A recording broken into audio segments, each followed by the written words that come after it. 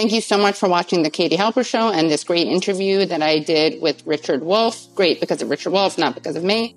You're definitely going to want to become Patreon supporters at patreon.com/The Katie Halper Show. Again, that's patreon.com/The Katie Halper Show, because there you will be able to access an extended interview that I did with Richard, where he talks about the French elections, what the media refuses to tell you about European politics. He talks about his personal life as well, as in his childhood, growing up the way he did, being raised by his parents. He talks about his mother, her experience of the war, his father, his experience of the war, what it's like to be taught different languages, German, French, how important that is. He talks about Marxism. He talks about how his parents shaped his political outlook. So again, you can do that at patreon.com/The Katie Halper Show. Again, that's patreon.com/The Katie Halper Show. And if you don't already, make sure you subscribe to this channel, youtube.com/The Katie Halper Show. Also like this stream, share the stream. And you can, once again, become Patreon supporters at patreon.com/The Katie Halper Show. Each week we give you exclusive content. You have 45 minutes more of Richard Wolff for this week. And you can also become YouTube members of The Katie Halper Show. And when you do that, you get badges and cool exclusive emojis. Thanks again so much.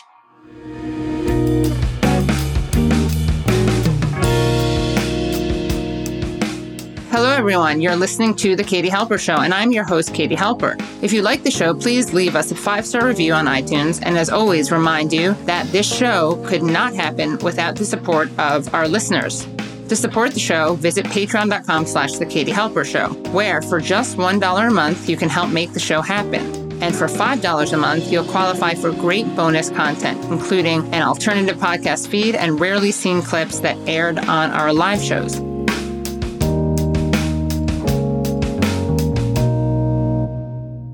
Shifting gears, but it's also a continuation in some ways, because I feel like this moment that we're in is very reminiscent of, for some reason, I keep thinking of World War I.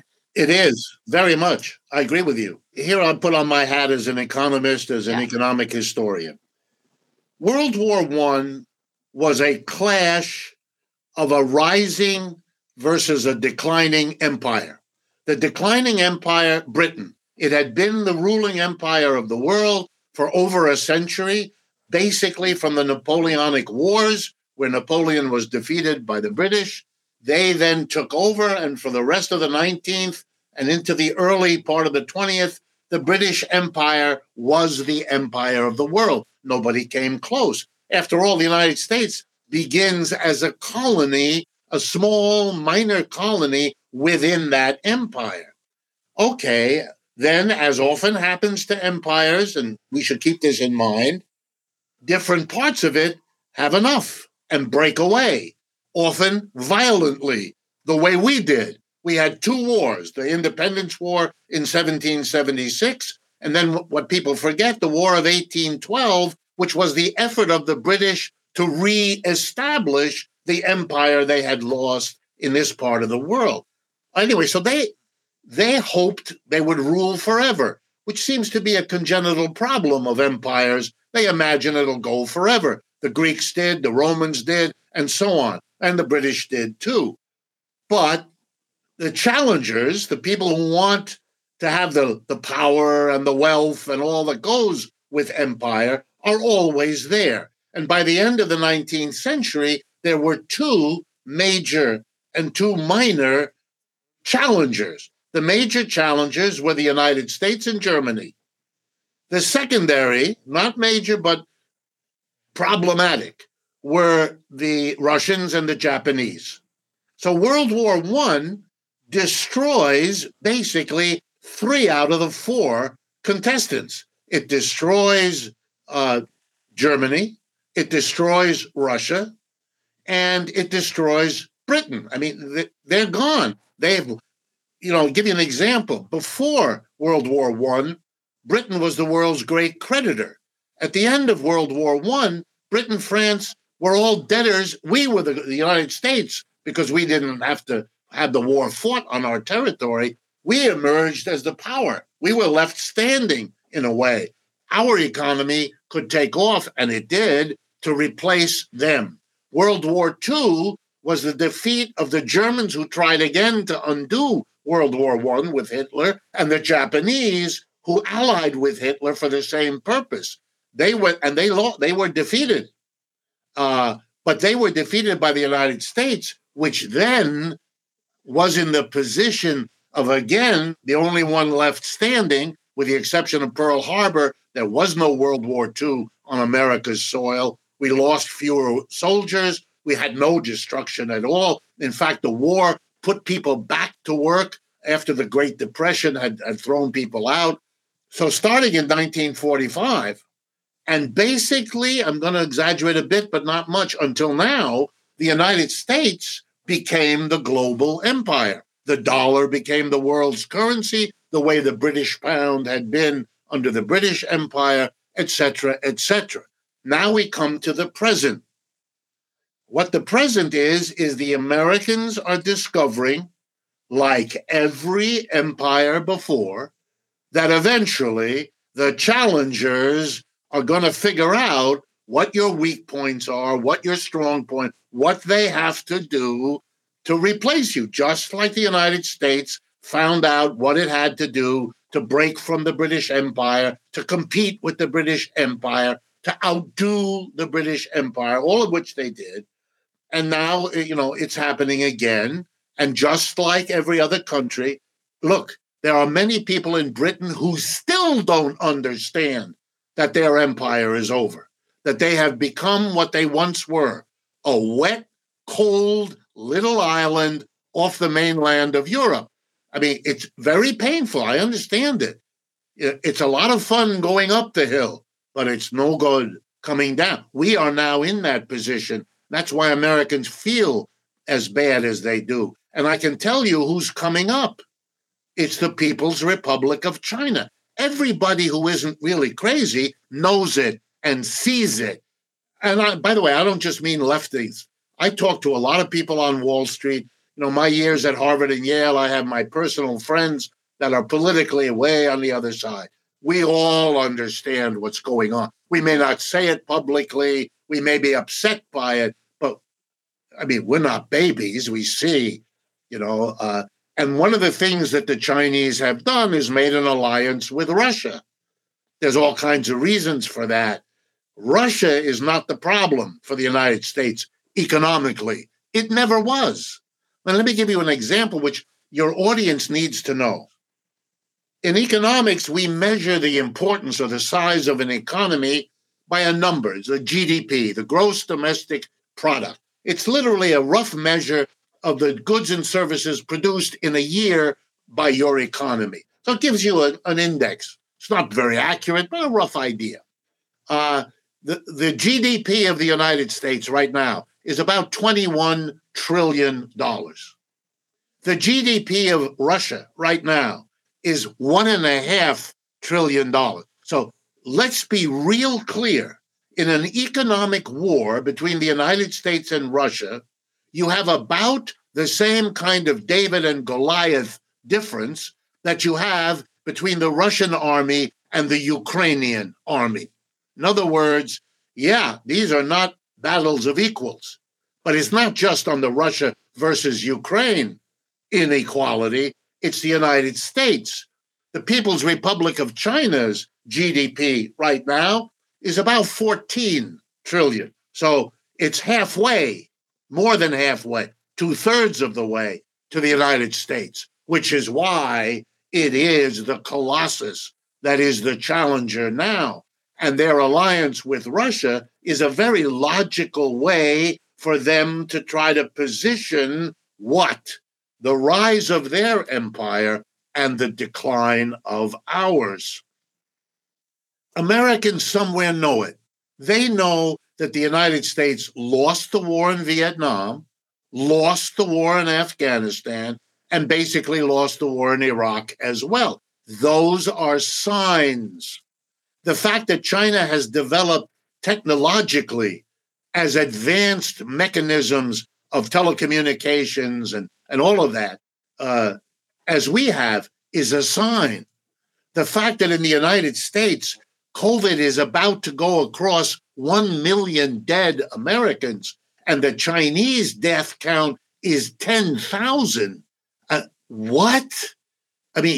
one society is performing and another one isn't on a scale that you would have to be self-deluded in the extreme not to understand. And yet, again, American media are doing a disservice by keeping their own populations unaware, whether it's the government of Portugal, as I gave you before, or these realities. And I'm just scratching the surface here.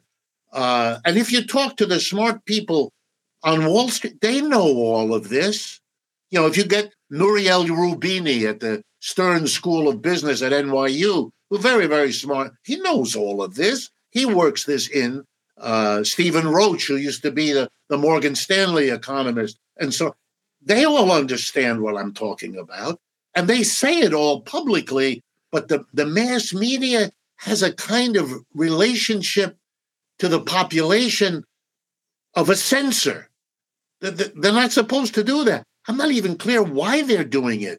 I don't think it's all that good even for the reproduction of capitalist America to keep your people in this level of ignorance and lack of understanding. Of course, people can't make sense of what's happening. You've deprived them of the tools with which to do that. You complain that they don't care about politics, but you haven't given them the wherewithal. And I'm exempting folks like you who are the exceptional journalists and podcasters. And no, you perform an invaluable. I take my hat off to every one of these services like yours, because you are doing the education that the rest of the system is failing to do. And what are your thoughts on the war in Ukraine? I mean, one of the things that reminds me of World War I is it seems like, much like the left was unable to stop World War I, and people really supporting their own nation state. We see that today, even among people who I would think are kind of above that. But we see a kind of weirdly nationalistic analysis where it's all about the U.S. is doing the right thing. We care about Ukrainians. Putin is Hitlerian. I mean, I've never seen this. Not only is he being compared to Hitler, but in some cases, he's being made out to be worse than Hitler. I mean, Lloyd Blankfein tweeted this out, saying at least Hitler didn't use chemical weapons, which is news to me. Yeah. But it's a scary moment. I feel like the left has been very seduced by a lot of propaganda. Again, even people who I would have thought would have been beyond that. Any advice that you have for how the left can navigate this moment? Yeah, I think they ought to be very, very careful. This war, like many, I don't know who the journalist was, but there was a very smart journalist who said the following thing years ago, that the first casualty in every war is the truth. Right. That's the first thing. And people have to understand there is a blizzard of propaganda going on, as there was before in the early days of World War I. You demonize the other side. You are all either a great victor or a terrible victim, and the other side is either a big loser or a terrible victim. I mean, it's childish. You don't have to be duped by this. You can know from historical parallel that it's going to take some time before we can figure out who is who. Saddam Hussein was, by the way, compared to Hitler too. His army was talked about as if it were something other than the trivial force that it actually was. I don't want to bore people by reminding us that we had Colin Powell talking about the weapons of mass destruction that we were going there to get rid of, which weren't there and had never been there. It was all made up. People have to remember all of that. I don't think we're worse at it than the other. I don't know what the Russians are telling their people, but I hope I'm not being unfair, but my suspicion is they're doing on their side, more or less, what is being done here. But we don't have to be the dupes of it. And let me talk to you about the danger of it, right? In going into World War I, the German Kaiser, because they had a Kaiser in those days, a feudal czar. Kaiser is the German word that equivalent to the Russian czar, or king, or whatever you want, emperor. The German Kaiser got on the radio then and said, I don't recognize socialists, and I recognize only Germans. Okay, That's the appeal to the nationalism. Well, the Socialist Party, which was at that time in Germany the number 2 political party at the time of World War I, 1914, the German Socialist Party was then called upon, because it had so many seats in their parliament, you couldn't fight the war unless a majority in the parliament voted for the money to pay for the war. And they didn't like the Kaiser, so the Kaiser then appealed to them. And the German Socialist Party split right down the middle. Half of them became loyal Germans, voted, and World War I was plunged into, which the Germans then lost. Okay? What happened to the others, the ones who refused? They stood up and said, we are not going to fight, and we're not going to urge working men and women in Germany to fight a war between one group of capitalists and another. It's their war. We don't do it. Now, let me remind you, there are 2 major politicians in the world who sided with those German socialists who said no. One was a Russian Marxist named Vladimir Lenin, and who had to leave Russia because he became wanted by the police for urging Russians not to fight. The other one was a man named Eugene Victor Debs. He was the head of the Socialist Party here in the United States, who said the same thing. No American should be dying in a war among capitalists. And he was arrested and put in jail here in the United States. He ran for president of the United States from jail and got over 1 million votes. I mean, amazing. But we have plenty of precedent for leaders of all kinds to say this is not a war that we wanted, that we will bet. We're going to pay the price in taxes, in injury, in death, in trauma. This is not something we ought to be called upon to do. We refuse to do it. I'm not arguing we're not in a comparable situation right now. With boots we're on the in a ground, similar right. one. And here's the danger. The socialists, when they split, when the war was over, everybody in Germany understood who was right and who was wrong, right? The people who refused to fight included 2 famous names. One, Rosa Luxemburg, a very important leader of German Marxism, and Karl Liebknecht, another important leader. They were murdered in 1919 because they stood up and said, let's change a system that just did this to us in this horrible lost world war. And while they were killed, out of it came the split in German socialism between the socialists and the communists.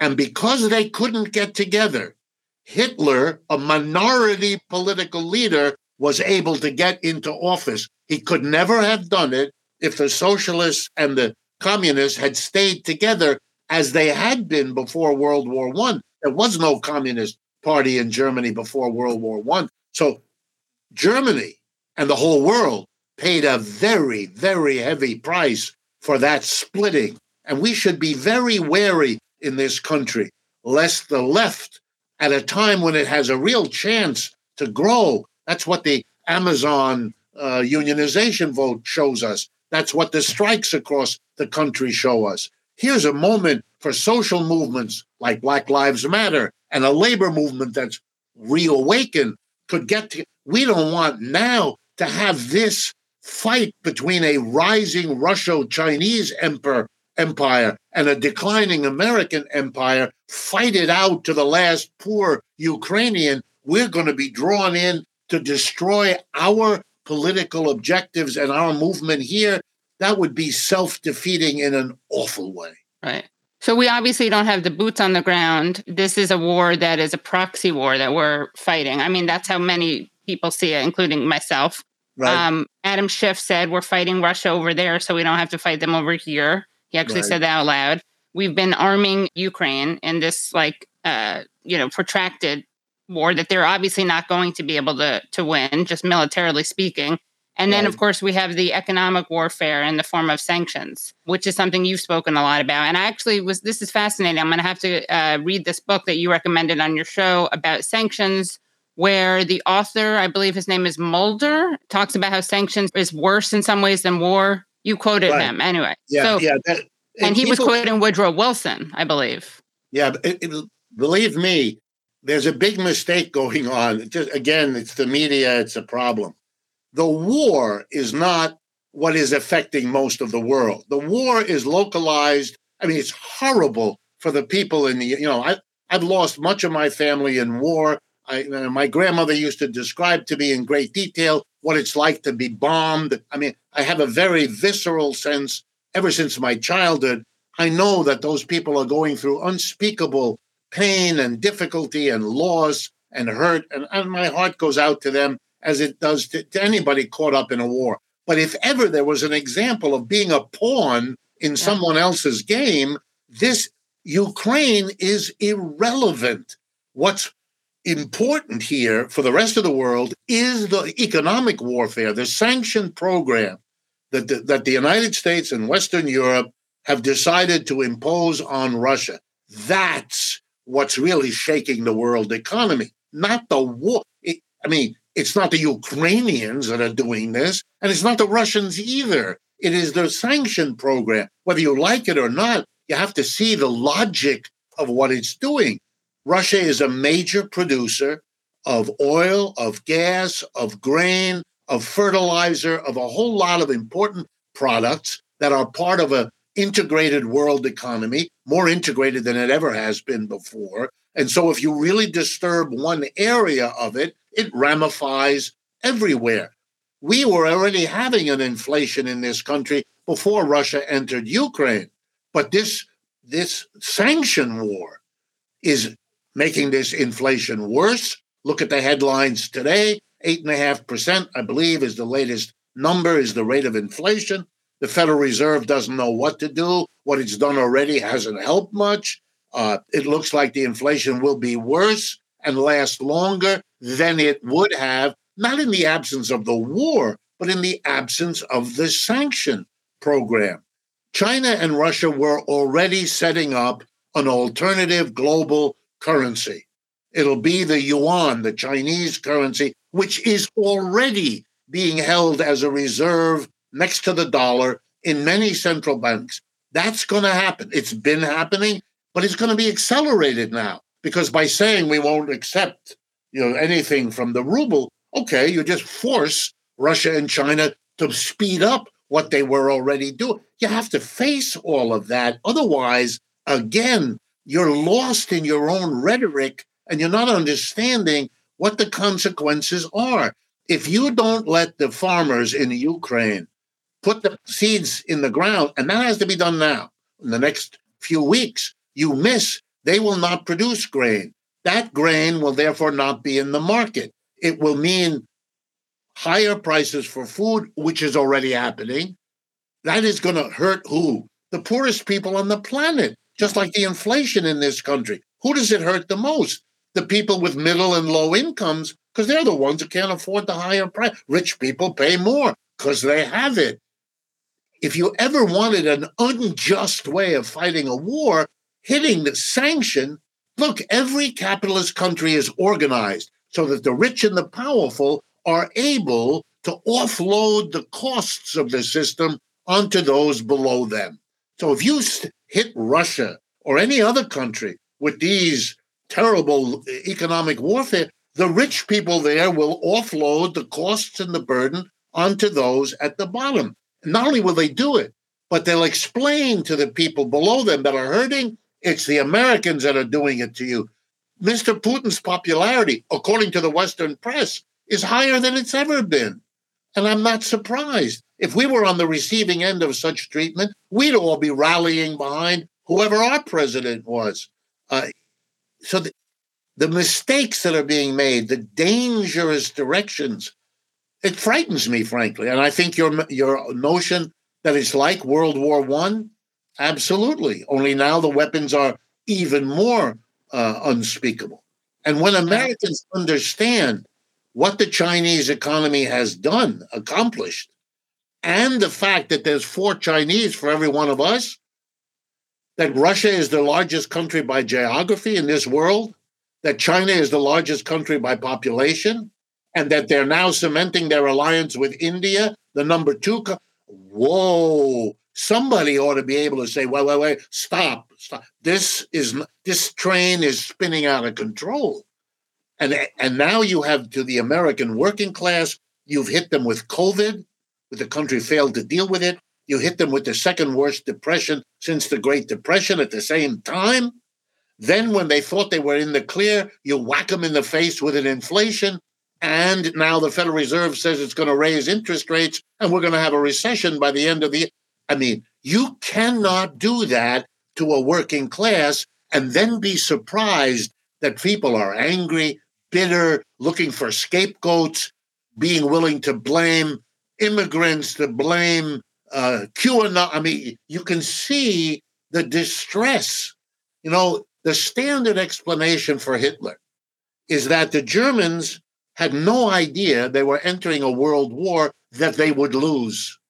1914, 1918. No sooner was the horrible war over, 1922, 4 years later, they have one of the worst inflations in human history. My mother, who lived in Berlin at the time, remembers her father running home from his department store job at noon with a bag of money, handing it off like a relay runner to my grandma, who ran with the bag to the grocery store, because if you didn't do that, by the evening, if you went to shop, your bag of money would get you a quarter pound of butter. That was it. You know, prices were doubling every hour or two.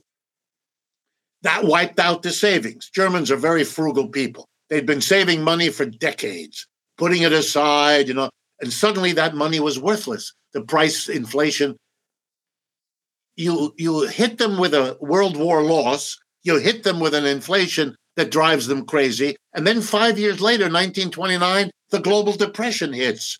No wonder they turned to Hitler in 1933. I mean, you don't have to be a rocket scientist to understand how these things add up. We are doing to the American people something roughly comparable, and we're pretty far down that road, and we're beginning to see where that leads, and we ought to be a lot more worried. That's why your metaphor about what, feeling like the years before World War I, that's exactly the sounding the alarm. You've got to be Paul Revere in a sense of saying to people, hey, no, connect the dots here. So what should the left be doing? Like, what should we be calling for? And how inevitable is what happens next? Well, inevitability, I don't believe in it. So I don't worry about that. I don't think anybody can. I can't predict the future. I don't think anybody else can either. And I say that as a professional economist who is constantly being offered very lucrative deals to predict where things are going. And I have to say to these people, much as I would enjoy taking your money, I'm not a shyster. I am not going to tell you what's going to happen, because the only person who does that is that person in the amusement park who tells you who you're going to be sleeping with in a couple of weeks. And it's an amusement. If you found someone who actually began to worry because they didn't want to sleep with that person, you'd realize you had someone who needed some help. Anyway, I think the left should say all of this. I think the left should be doing what it is doing, trying to offer as systematically as possible another way of seeing this. I really do. I like to tell people who recently they've been asking me a lot, because I'm an economist, about the inflation. And I find myself doing this wonderful kind of education of history again. They say, what can we do? There's nothing we can do. And I tell them, 15th of August, 1971, a conservative Republican crook named Richard Nixon, who's the president, goes on radio and television and says, as of tomorrow morning, 8 o'clock, any businessman or woman who raises the price of what they sell or what they produce will be arrested and carted off to jail, because we're not going to tolerate this inflation. The inflation stopped. So there's nothing complicated here. And when people say yes, but there were a lot of problems with that. Absolutely true. There are a lot of problems with anything. There's a lot of problems if we do nothing. There's a lot of problems if the Federal Reserve raises interest rate. There are a lot of problems. But why is it that we have a discussion about these options, and then I bring up this other one, which is our own history, and I'm told there were a lot of... the transparent fakery of all of this should be what we should be talking about this. What about a price freeze? People don't remember the most basic things. Who sets the price of things in this country? Employers. That's 1% of the population. The rest of us pay the prices they set. If the prices go up, who's doing that? It's not the government. It is the private owners of businesses. And if you ask them, why are you raising your prices, if you're honest, the answer is the same answer they give for asking them why they do anything. And the answer is profit is our bottom line. We raise prices like we do any other strategic move in order to increase our profit. But suddenly we're told, I'm doing it because my inputs went up, or I'm doing it because somebody else is making me do this is so childish. If we stop allowing them to do the price increase, we don't have an inflation. That would be hard on them. There would be consequences, no question, and those would have to be attended to. But we're not in some little bubble where you can only think this way and you can't think that. That makes no sense. Those were conservative advisors to Mr. Nixon who looked at the range of problems and decided that's what we're going to do. And by the way, the wage price freeze stayed in there for, 8 or 9 months before it was undone. There was opposition to it, but it was opposition to the inflation that led them to do it in the first place. And they weren't crazies. Mr. Nixon was not hounded out of office because of the wage price freeze. He was hounded out of office because of Watergate and all that meant. Yeah, there's a lot of pseudoscience, right? Like people will present economic theories as devoid of ideology, right? You're just calling balls and strikes. You're just saying this has to happen. And as you pointed out, there's obviously many different interventions that can be applied. But something you said is that you seem to think, and I don't want to misquote you, but I was watching one of your videos about how U.S. hegemony is on its way out or is already left. Right. So is that inevitable? And if so, how do we as people who are against hegemony, but also live in the United States, how should we be preparing? And what are the ways that we can fight for a more egalitarian, equitable, just world? Okay, here's how I would answer. Every other empire that we know of is gone. Yeah. And so it seems to me the burden of proof is not on me that this one is going to go. It's on the burden of proof is on whoever thinks it isn't going to go. And then I will have fun with them because I will identify for them all the people in every one of the empires that's gone who insisted right up to the last day that it wouldn't go. It could last forever. Yeah. Having said that, sorry about this. No, it's okay. And I'm not doubting you. I'm just saying, given that likelihood, what should we be doing? I think you have two ways to handle a declining empire. One way is violence, conflict, horrible struggle, and that may end up either way. I mean, maybe there's some more life in the American empire. Maybe they can defeat the Russians and the Chinese if it comes to that. I don't know. I doubt that either side of them knows either. It's a horrible thing to think about, and I don't know how good they are at doing it either.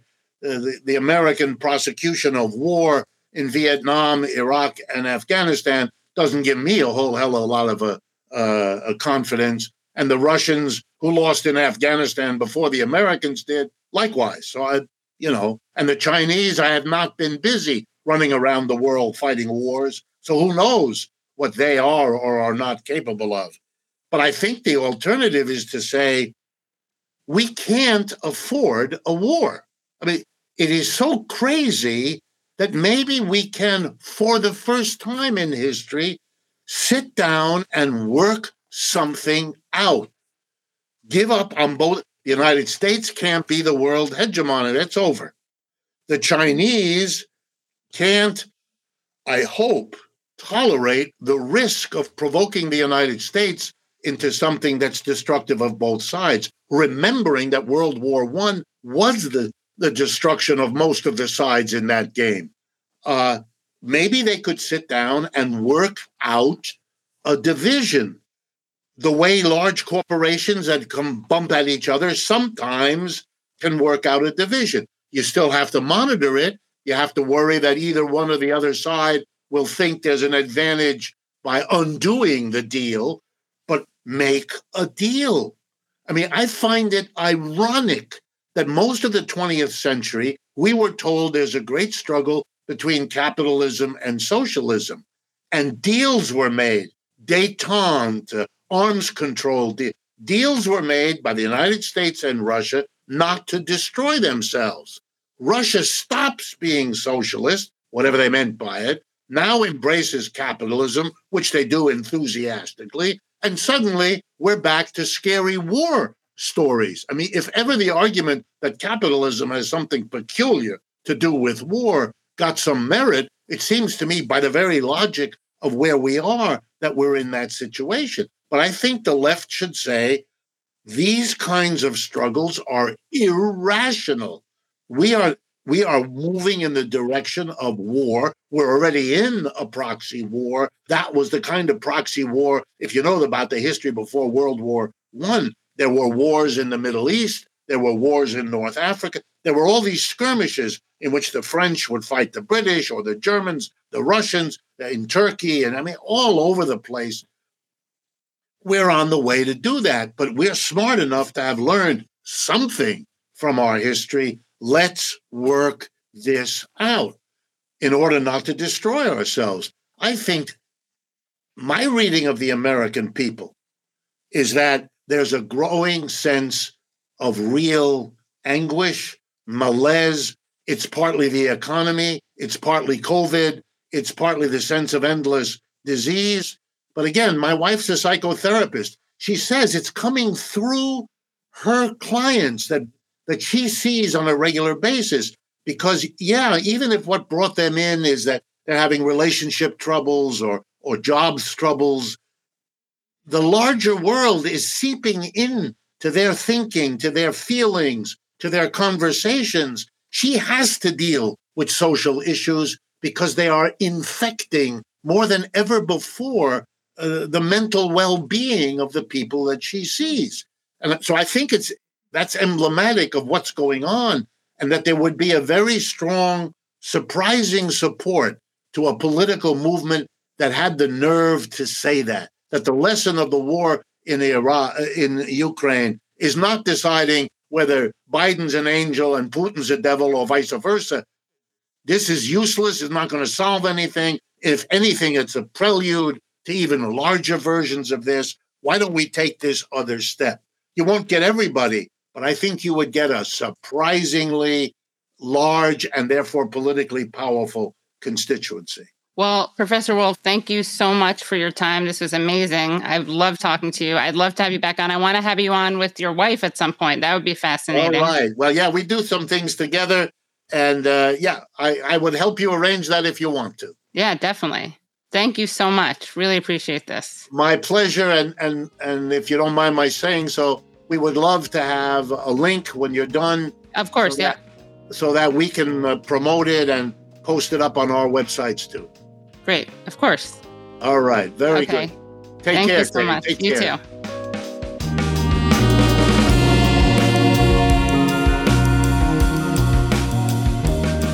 Thanks again for listening to The Katie Halper Show. To hear the rest of that discussion, please join the Patreon at patreon.com/The Katie Halper Show. Again, that's patreon.com/The Katie Halper Show. If you like the show, please leave us a 5-star review on iTunes. And as always, we remind you that this show could not happen without the support of our listeners.